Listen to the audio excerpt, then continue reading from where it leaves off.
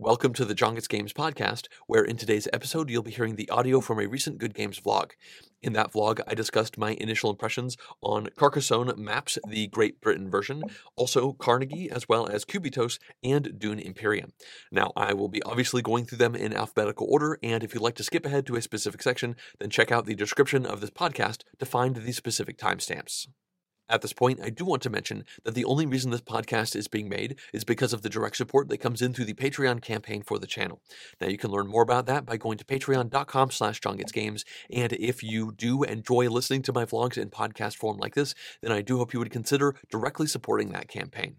The final thing I'd like to ask is that if you have any questions or comments about anything I say today, that you leave those as a comment on the YouTube page for the vlog, and you can find a link to that in the description of this podcast. All right, let's now start talking about these games, and the first of them is Carcassonne Maps, the Great Britain edition.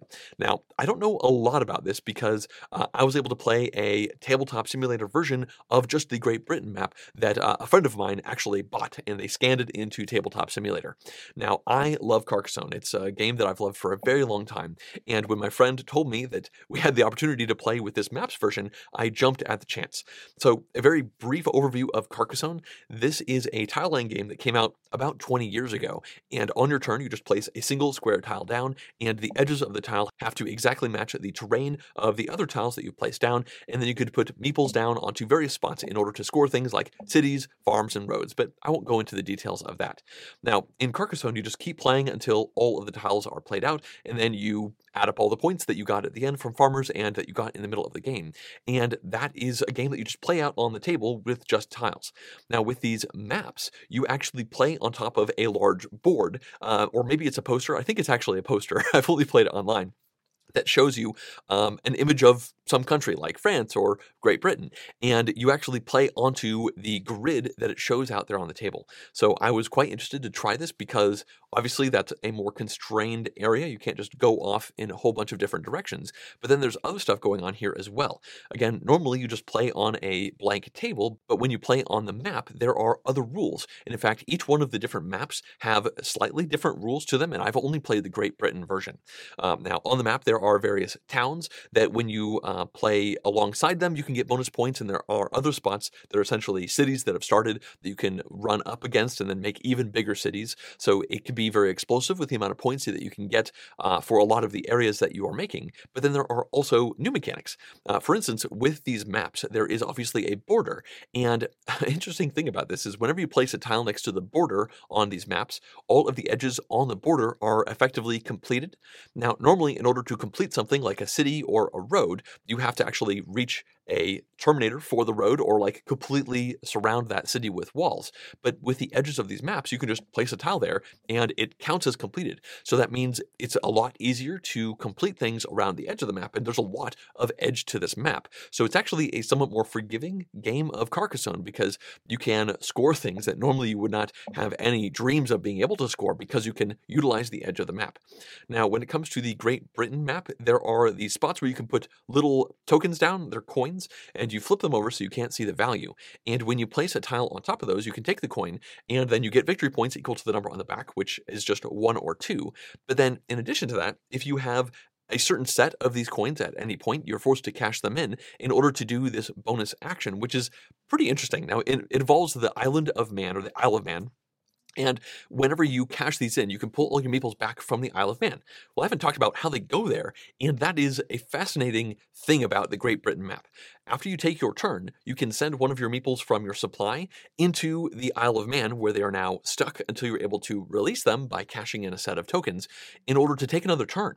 So there's this kind of push your luck thing going on here where you're oftentimes trying to think, is it worth getting rid of a meeple to take another turn right now where I could potentially, close something off or score something or, jump onto an opportunity that one of my opponents will likely get to before my next turn. But of course, you lose that meeple until you jump on enough of these coins to be able to cash out and get these meeples back. And you cannot be sure necessarily all the time of which coins you're going to get to make these different sets.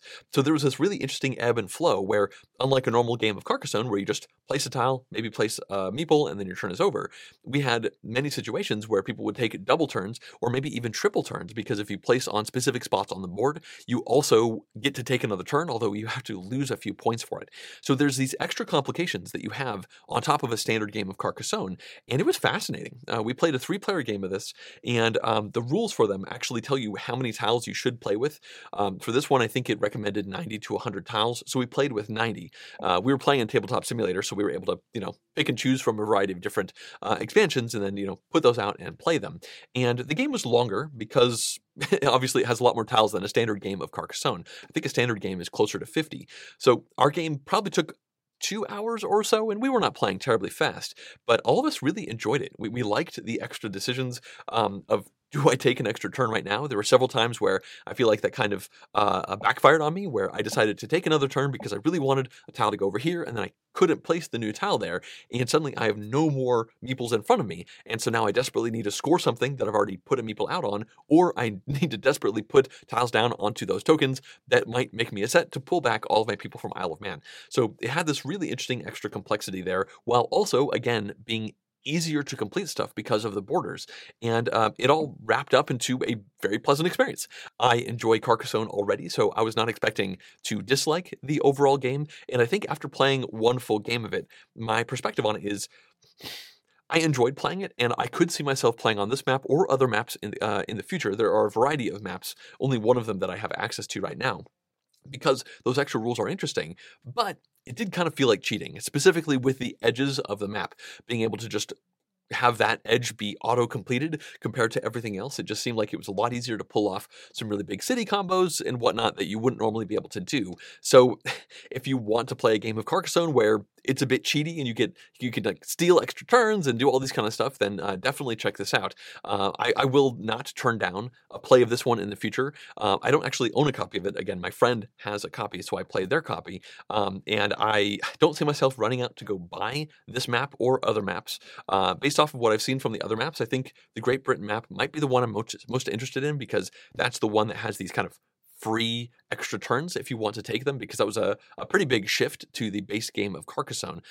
So not having played the others, I think Great Britain is probably the one that still intrigues me the most. But in the future, I'll probably most likely be still playing without any of these maps, because again, I don't own it, and I don't think I'm going to track one down. And I do have a copy of the base version of Carcassonne. I will say that since we put a bunch of expansions in, we saw tiles that had a bunch of different icons on them that I wasn't familiar with from the first few expansions, and it did leave me feeling like, maybe I should try some of these expansions. Like, I love Carcassonne. I think the base game of Carcassonne is exceptional by itself, and I'm usually not a big expansions kind of person, but seeing all these little extra goods icons on cities and stuff made me intrigued. So that might spark me exploring some more of the Carcassonne variants that are out there with expansions, because I like the base game, and there's obviously a lot more that can be explored.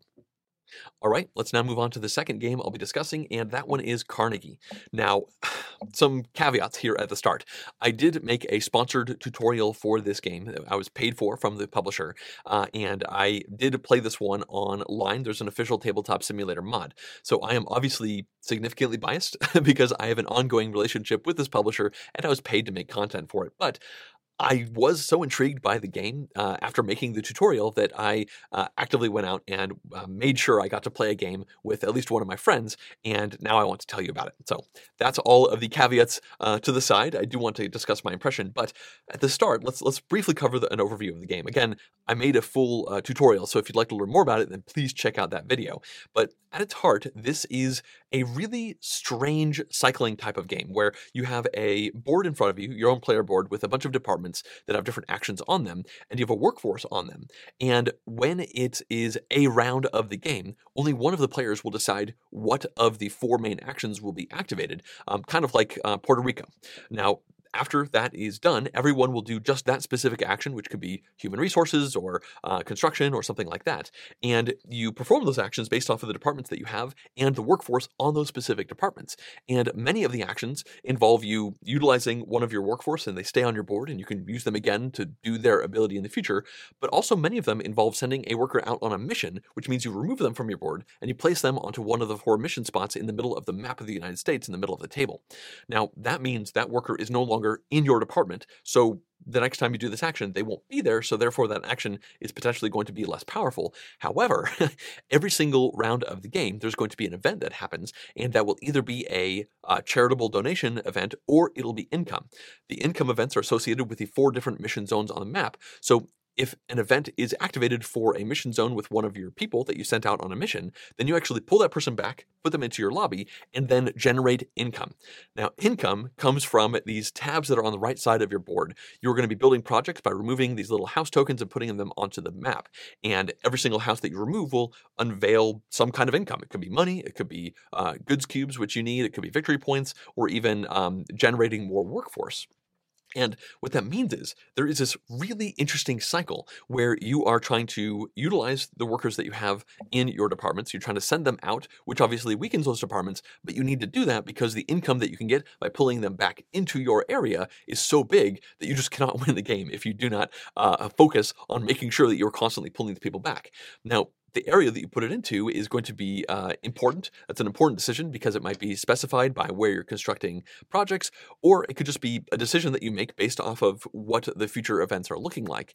Every single time you play the game, you randomize up this timeline board, and it shows you where each one of the action tokens is going to be moving across. And again, I'm trying not to go into all the specifics here. I'm trying to be very high level. Now, one of the actions that you can do lets you move your workforce. And this is important because, again, the cycle means you send a person out, you pull them back as income into your lobby, and then if you do one of these movement actions, you can then move them out of your lobby and into other departments. And you are able to build more departments as you're playing through the game, which will increase your options that you can utilize as you're trying to put the people down on there.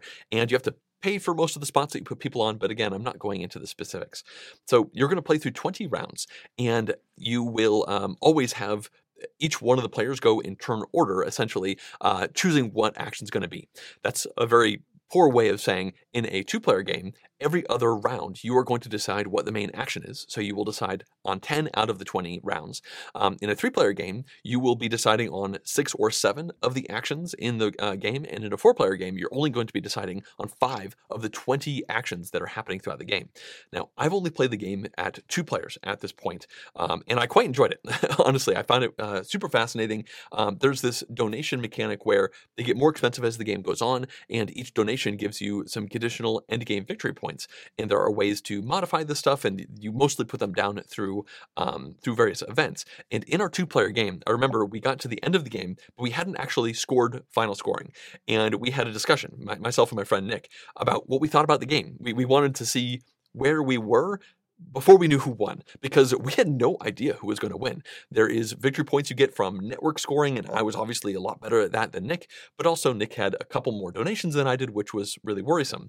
And we just discussed it a bunch, and we both talked about how we found it odd but refreshing and also interesting. And then we did the final scoring, and it turns out Nick beat me by a pretty sizable amount. But based off of some tiny decisions that I could have made differently, that sizable amount could have been drastically reduced. But again, it's a strange game that did not feel like something I've played before. And so on your first play, it makes sense that you're going to be making some inefficient actions. Now, since then, my friend Nick has played 6 or more games of this one on Board Game Arena.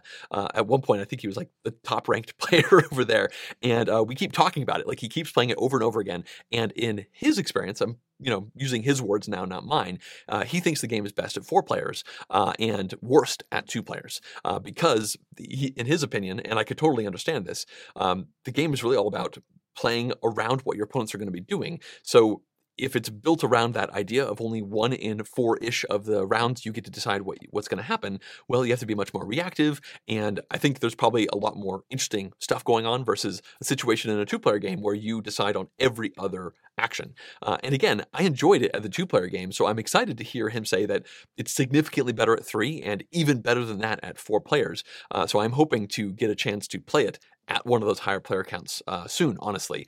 He's probably going to destroy me, considering he's played the game so many times, but that's fine. I was still intrigued enough to want to try this one again, and honestly, I've just been busy playing a bunch of other things. There's a lot of different games to play, and I've been focusing on trying to play games from 2020 so that I can work on a top 10 list for 2020 games. So Carnegie's been a little bit to the wayside since I played it about 2 weeks ago or so. Now, I think I've been a little bit scatterbrained, but I want to wrap this one up by saying I was very intrigued by what I saw when I did the tutorial, and that was enough to make me want to play the game with a friend. I really enjoyed that game, and obviously that friend enjoyed it enough to play it like 6+ times with other people after that, and I actually backed the campaign. I put my money where my mouth is because I think this game looks really interesting. So even though I was paid to make a video for the campaign, I then paid my own money, I guess part of the money that I was paid to make the video, to actually get a copy of it. I probably could have asked for a press copy, but I don't know. Sometimes I feel weird about that when it's realistically me just wanting the game for personal reasons, not for John Gets Games reasons. So yeah, I enjoyed the game enough and was intrigued enough to actually put my money where my mouth is, and I'm looking forward to getting a copy at some point in the future, although it's pretty likely I'll end up playing this one more online before that even becomes a reality. I suppose it's worth mentioning that right now the Kickstarter campaign is still going. I'm not sure for how much longer, and there's a bunch of departments that you get with the Kickstarter campaign that don't come with the base game. Right now you can only play with the base game departments online, and that's a big reason why I decided to go for it and back the Kickstarter campaign, because I feel like having extra variety of different departments that you can play with will probably help for long-term variability. But either way, that is my initial impression on Carnegie. I'm looking forward to playing it more. Well, let's now move on to the third game I'll be discussing, and that one is Cubitos. Now, this one was sent over to me about a month ago or so from AEG. I don't think it's fully released yet, but they did send me a press copy out of the blue. They didn't tell me it was actually arriving. So I was pretty interested to get it because I've seen some buzz about this on Twitter, and I immediately set about making a private tabletop simulator mod so that I could play this one with friends, because right now I'm not really playing physical copies of games with people. So at this point, I have now played 3 games, one at 4 players and one at 2 at 2 players, sorry. And this is a really strange game. So let's talk about it at a high level. Now, this is a race game where there are 4 different maps that come in the game. And you are these strange little blocky animals, and you're trying to essentially do one full lap around the map, or some of the maps don't actually cycle back to the same spot. Either way, go from start to finish. The way it works is dice pool building. It's kind of like a deck builder in that way, where you roll at the beginning of the game 9 dice on your turn, and there's this interesting push your luck thing where everybody's going to simultaneously roll all the dice that they need to roll, and most of the faces on these dice are blank, which was very strange to me when I first opened up the game and realized there are a bunch of dice that have like 1 face and then 5 blank sides. But the way it works is you roll all your dice, and then you can re-roll, and you can keep re-rolling. But every time you roll a face, you have to put that off to the side and then just re-roll all the dice that did not roll a face. Now, as soon as you have 3 dice that have shown a face, then if you roll the rest of your dice and you get no more faces, then you bust, and you don't get to use any of the dice that you've already utilized. Any of those faces, you don't get them, but there's a bit of a consolation prize that you get for that. So what it means is you are starting off, obviously you're safe until you roll at least 3 faces, so there can be a bunch of rolling, but then once you get those 3 or more, there is this push your luck element where you're just like, come on, the odds have to say that I'm probably going to get at least 1 more face, and I just need 1 more coin or 1 more movement to pull off the turn that I want to do. And more often than not, in my case, it seems like I would bust. But either way, once everybody has decided to stop or they busted, then you actually use the die faces to do a variety of things. A bunch of these faces give you coins, and you can spend those coins to buy more dice that then go into your discard area. And there are also, with each of these dice, specific custom abilities. There are, I believe, 8 different main colored dice in the game, and every time you play this game, you can use a different mashup of these abilities. What I mean is, there is, for instance, a dog die, and there are 7 cards that come in the game associated with the dog die, and every time you play Cubitos, you only use 1 of those 7 cards. So there are 8 different dice, each of which have 7 different cards that you will play with for that entire game that dictate what that die does, which means there is an astronomical number of combinations of different dice abilities that you can have while you're playing this game, in addition to the fact, of course, that there are 4 different maps that you can play on. So you are trying to buy the best dice for that moment, and then going to the next round, you then take all the dice from your reserve area. And if you run out of dice, then you pull all those from your discard pile, bring them over. So it's got kind of a standard deck building vibe there. There are usually going to be ways to remove dice from your area as you're trying to hone your dice pool. And these dice do a wide variety of things. They might protect you from extra busts. They might give you a whole bunch of coins. They might move you a bunch on the map, because for every foot that you roll, you get to move once on the map, and a lot of the die faces give you a bunch of extra feet. One of the dice, the red die, is always a competition with other players, which is interesting. What you get if you win that competition varies with each one of the cards that you play with. But again, you only get the stuff if you have the most swords rolled, and you only get those swords on the red die. And the purple die is a dinosaur, and there's only one face on this entire dinosaur die, and it seems like this is usually the most expensive die to buy, and so you always have a 1 in 6 chance of rolling that face, but in general, if you do, it can be a very powerful effect. Now again, 1 in 6 doesn't sound great, but you might be rolling that die like 3 or 4 times, or even more if you push your luck a lot, within a given round. So there is a lot of variance, but there's also a lot of control to a certain extent, because again, you will only bust once you have reserved at least 3 of these faces. So at this point, I should probably talk about how the game felt to play, because that's kind of a brief overview of the game. And in our 4-player game, we had no idea what we were doing. I mean, it was the first game for all of us, and we were just bumbling around, and then one of my opponents just kind of won by a long shot. I think I was doing a little bit too much engine building, like building too much infrastructure to get expensive dice and all that, while they were just, getting feet. This is a race game. You need to be across the finish line first. About a week later, I ended up playing a 2-player game with that player who won that game, and he blew me out of the water in our first game, and we decided to play again. And in each one of these games, we were using a different setup for the cards.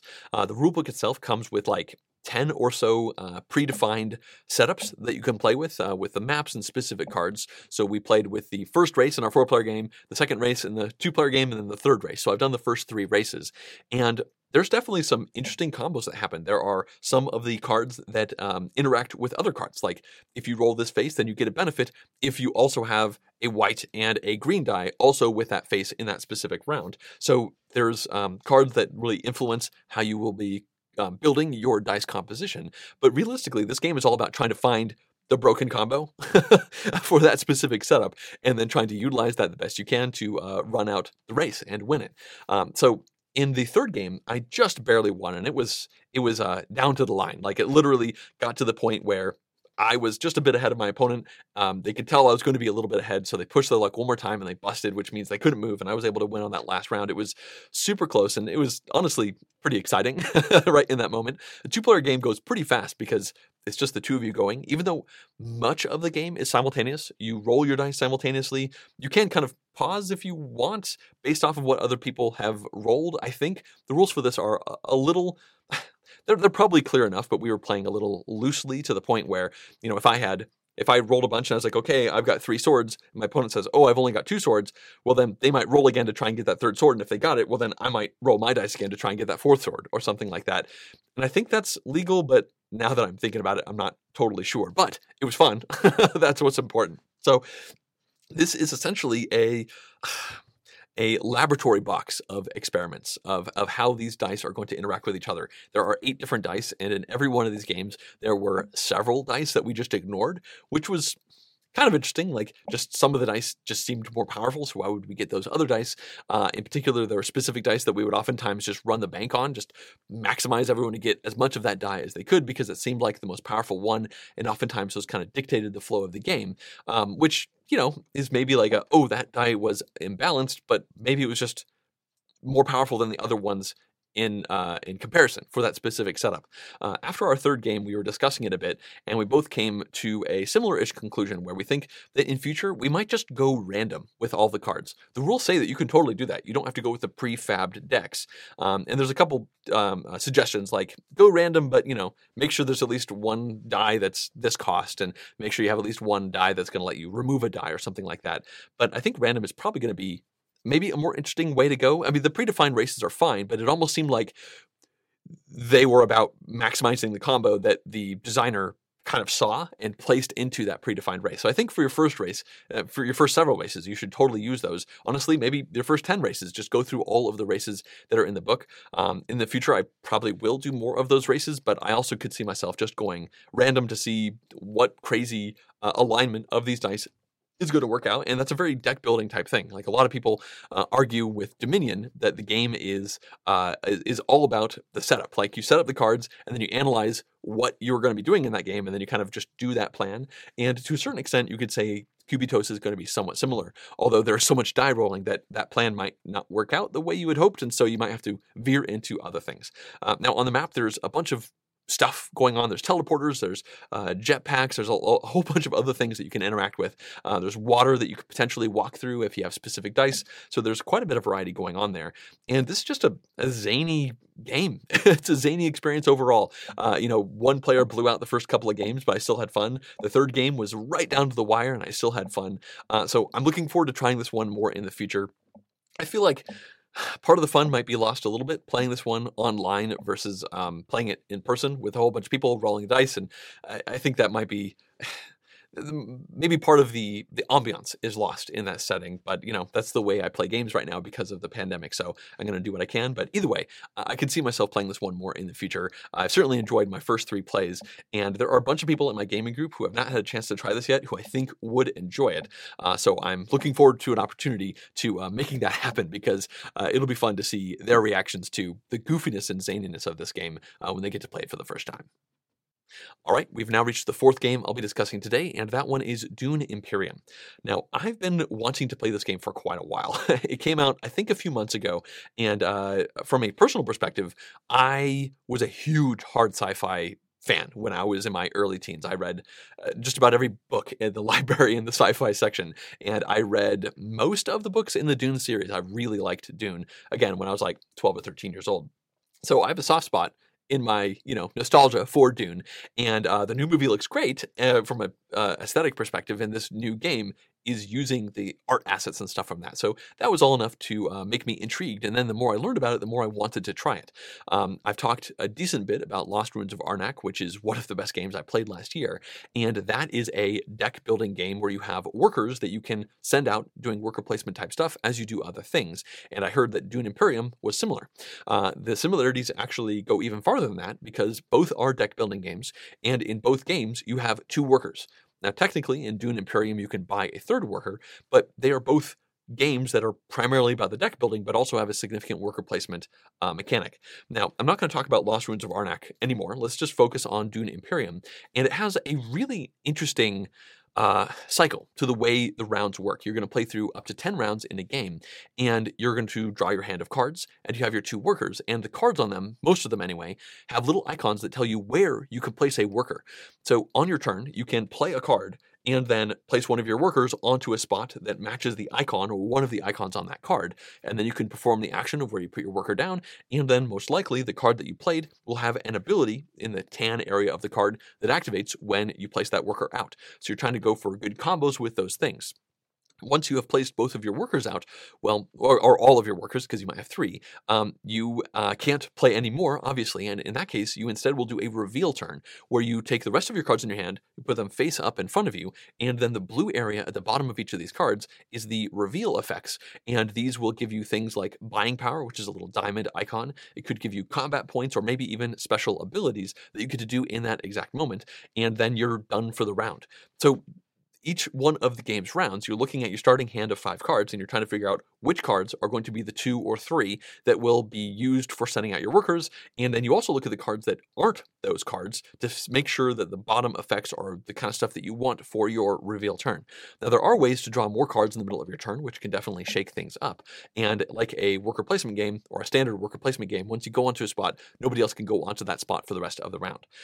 So what you're doing with these worker placement spots is you're accruing a variety of resources, which you will spend in a variety of different ways. There are some influence tracks that will give you victory points when you get to certain spots, and also might interact with specific cards. And one thing that I really like about this game is how you win.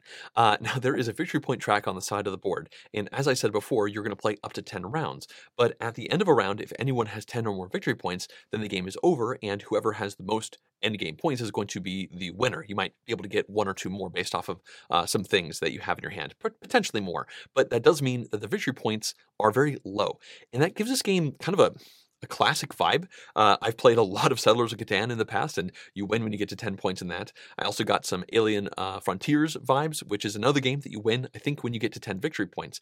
And I play so many games these days where a winning score is in the hundreds or maybe 200s that it was refreshing to play a game where you can win with 10 points. The points are very granular, and so each one of them is precious. Now, there are several ways to get these. As I mentioned, as you go up the influence tracks, you can get them. They show up on those tracks. But another thing comes from the combat. Now, when you play on certain spots on the board, you will be able to send your little cubes, which are troops, out into a combat area in the middle of the board, kind of bottom right area of the board. And at the end of each round, the player who has the highest amount of combat value in that area, which is a combination of cubes as well as combat that you can add in from various cards that you can play and from your reveal, the player who has the most combat value will get the effect on the top card for that round. There's 3 different spots for first place, second place, and third place. And oftentimes, that top effect will give you a victory point, or maybe near the end of the game, it could give you 2 victory points. Now, considering the game ends when somebody hits 10 points, gaining 2 points from winning that conquest is a very significant deal. And so a big part of this game is about that combat area. Now, as I mentioned, you get combat from the cubes and from other effects, and one big one comes from these intrigue cards. Now, you can draw them in a couple of different ways, and you take them from a random deck of cards and you put them into your hand, and they can be played in many different circumstances. Some of them can just be played on your turn as some sort of benefit. Others can be played in combat to suddenly add a lot more combat effect. Even more, you only play at the very end of the game, which could potentially give you some more victory points, which means you could catch somebody by surprise. They got to 10 points, they think they're going to win, and you go from 9 to 11 and steal a victory from them because you were able to play towards this card. In general, it seems like these cards aren't just like play it to get a point. It seems like you play it, and then if you met a specific condition, then you're going to get that point. Now, the reason I want to mention that is because this is probably one of the more controversial parts of this game because it is random and hidden. You draw these intrigue cards, and they might be great for your specific moment, or they might not. But most importantly, your opponents don't know what you have. They just know how many of them that you have. So you have to try to play around that and hedge your bets when you're doing things like trying to figure out how much you want to commit to the combat, because you might commit enough to make you think you're totally safe, but then, boom, they reveal an intrigue card and suddenly add a bunch, and now they are winning. Now, that's not the only way that extra combat could happen. I've only played this game once, but in our play, I was able to pick up 2 of these cards, which are called, I believe, Sandworm. And based off of a specific condition, when you reveal with these Sandworms, as in you don't play them for a worker placement spot, you wait till the end of the round and then play them out, these could give you combat. These specific cards, and many of the cards give you combat, but these Sandworms give you a lot, 4 or maybe even 6 combat, which is huge. So this is yet another way to kind of surprise your opponents, especially if you're later on in turn order. If you're maybe the last one to reveal, you could drop 1 or 2 of these Sandworms and suddenly jump up, 8 or maybe 12 combat, which your opponents don't see coming at all because you just have a couple of cubes, and snatch that victory away from them for that specific round to get whatever benefits are showing. Again, it could be points, it could be various other resources. There's quite a variety of stuff that you can get from those combats, but combat is super important in this game. Now, I should probably start talking about our play more and not go into the specifics as much now. I was able to play this one once. It was just a few nights ago, and it was a 3-player game. I've been wanting to try this for a while, and the person I played it with, one of the people, has played it many times, and they really enjoy it. Another person, it was their second play, and they were pretty lukewarm on their first play, but they were easily convinced to try it again, let's say. Now, as we were playing through this game, right from the get-go, I was super overwhelmed at the options. Right in the very first turn, I was looking at my hand of cards and looking at the board, and all the spots on the board have different icons on them that match up with your various cards. And I literally asked my friend who played it a bunch, I was like, what's a good first turn? I'm a little overwhelmed by what I should do. There's so many things I could do, but I feel like I might do something bad. He gave me some advice, and I did the action, and I think by the time we got to the 3rd round or so, I understood the board. Like, it took me about 3 or so rounds to be like, okay, so these symbols show up here, and in general they do this. This other symbol shows up there, and in general it does that. And from that point on, I felt much more in line with the things that I was doing, and I was able to actually make plans. I was very reactive those first couple of turns, and I found myself really enjoying the game. Now, I did say that this is a deck builder, and when you do that reveal action, you can get buying power, which lets you buy new cards that you can then put into your discard pile.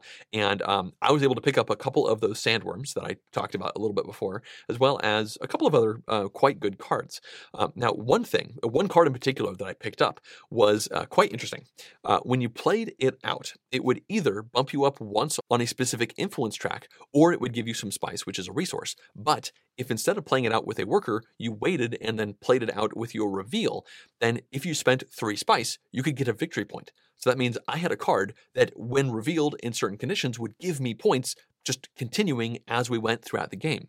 I picked that card up probably in the second round of the game, and our game, I think, went about 8 rounds. And I ended up using that card to get 3 victory points throughout the game. It kind of became a focus of my game. I was able to win a combat or 2 in the right moment, but I mostly focused on trying to get enough spice so that I had the spice in the right moment when I reveal these cards to get a point with that reveal action. And then one of the intrigue cards that I drew also said that I could reveal it to spend 4 spice to get another victory point. So I had one card that let me get a sneak point, and then I had another card that gave me, I believe, 3 points ongoing as part of my engine throughout the game. And then at one moment, I think the second to last round, there was a double victory point combat card that was out. And I could tell that if one of my opponents won that combat, that they would win. They were at 8 victory points, so 2 more points would be enough to get them to 10. I didn't think anybody else would get to 10, so I spent that entire round just going bonkers on that specific combat. I had a sandworm, which gave me extra combat over there, and I spent all my actions in that round getting more cubes and just dumping cubes into that area. I think I got my combat up to like 21 or so, which is quite a bit. We saw more later on in the game, but it was just barely enough so that that player who was 2 points away from winning couldn't get there. They ended up mentioning later on they could get, I think, to 18 combat or so, but not the 21 that I had. So that gave me 2 victory points as well. So if you're starting to hear what I'm saying, I got 2 points from that. I got 3 points from the card that kept cycling through my deck. I got another point for that other card. So now we're looking at like 6 out of the 10 points. And then each one of the 4 influence tracks has a victory point that you can get if you get up to the, I think, second bump level. And I got, I think, 3 or so of those. And then I think I got another point some other way. But I was able to piece together 10 victory points through all of these different means. A little bit of combat, a little bit of deck building, a little bit of luck from the influence card, the intrigue card that I drew. And when the dust settled on the game, I actually won. It was a tie at 10 players, but I won the tiebreak. And the scores ended up being 10-10, 7 or 8, I believe. In fact, that player who was just 1 round before angling to win ended up being in 3rd place, because not all these victory points are secure. You can only, some of the victory points you get for going up these influence tracks, you only keep them if you are still the highest on that track, and nobody goes higher than you. And one of those points that player had, they ended up losing in that last round of the game, which obviously meant they lost a point, and the other person who took it gained a victory point. Now, I should mention that that card that let me spend spice to get points, I could only activate that ability if I had that special token for that specific type of influence. So I had to invest a lot of energy to get that high up on that influence track, and then it's possible somebody else could have come along and vied on that track for me to try and take that token away, which would have disabled my power to just turn spice into points. But obviously, they didn't do that because they were working on other things. And considering the scores were so close at the end, I don't think their decisions were all that bad. In fact, when the dust settled, as I said, I won on the tiebreaker. But the opponent of mine, who had 10 points as well, they had an intrigue card that was worth 0, 1, or 2 extra victory points. They just weren't able to quite get to the ability to even get 1 of the points out of that. So even though they drew a intrigue card that was an end game card that potentially could have given them the victory, they weren't able to activate the condition that that card needed to actually give them the point. Now, I suppose one more thing I want to briefly mention is the fact that when you play this game, you're going to play as a character. There are, I believe, 8 different characters that come in the game, and they will give you an ongoing they will give you a asymmetric effect of 2 different types. It might be difference in setup, or maybe specific actions are different, and then one of the cards that you have in your deck will activate on a specific special action. The one that I played gave me a slight discount when I went to specific spots, which was definitely nice, and it also let me spend spice in specific moments to go up on these influence tracks. So I definitely utilized my ability to get more influence than other players. I did have to spend spice, and spice was important for the other parts of my engine, but I did have more opportunities to get influence, and I was able to leverage that into my victory. And at the end of the game, I felt much the same as I did in the middle of the game, where I just enjoyed it. It was fun. I mean, obviously it's fun to win, so that's a little bit of a winner's bias there as well. But an interesting note for me is the fact that right before we played Dune Imperium, we played Lost Ruins of Arnak. We literally finished a game of Lost Ruins of Arnak and then played Dune Imperium.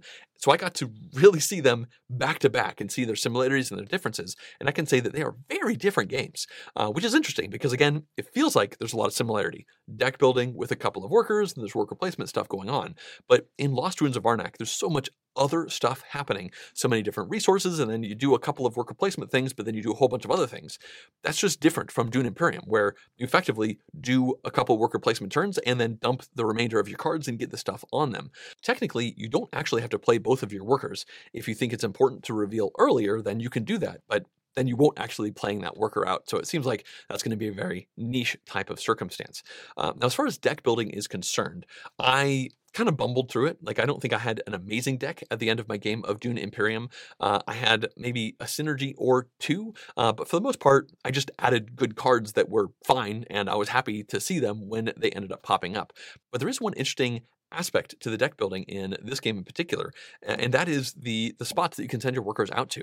Now, I've only played this game once, but my friend who's played it many times was telling me about experiences that they've had where they culled their deck by removing cards to make their deck smaller, only to realize that they had removed all of the cards from their deck that let them send workers to a certain area of the board, which meant that their options were drastically reduced, and suddenly they were really trying to buy a new card that let them go to that specific spot. So you're trying to consider where you can send your workers, because that's important, in addition to what the effect is on the card when you play the worker and the reveal effect. Some cards you never want to play with a worker, and some cards you never want to do for a reveal, and you're trying to balance all of these things together as you're playing through the game.